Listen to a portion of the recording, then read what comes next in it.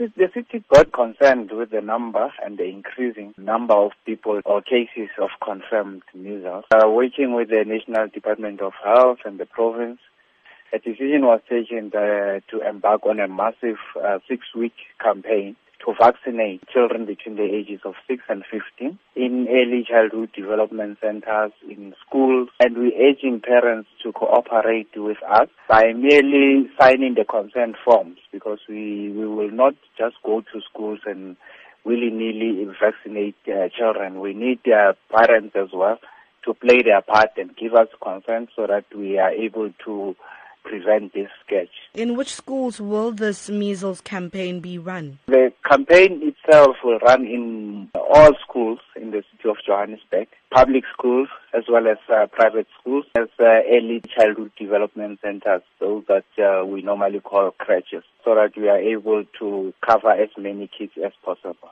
How are you encouraging parents to vaccinate their children? Through our social workers, we engage with communities, with parents, because in some cases where we found this to be happening, it's really in areas people who raise issues of religion as a stumbling block.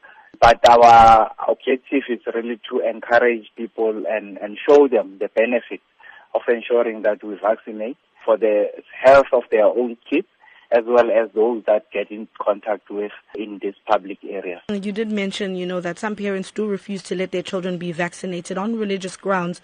And what would you say to that parent to encourage that parent to get their child vaccinated? We know it's a struggle, but we will endeavor in our power to make sure that we show the benefits of a child that is vaccinated. But what tends to happen at times because of that, you find that because the child is not vaccinated, the child falls ill and the child loses a lot of time, schooling time, because they have to be off the school premises. But we encourage parents not to allow the situation to deteriorate to such an extent that the child falls sick and they can't be able to participate in the educational activities.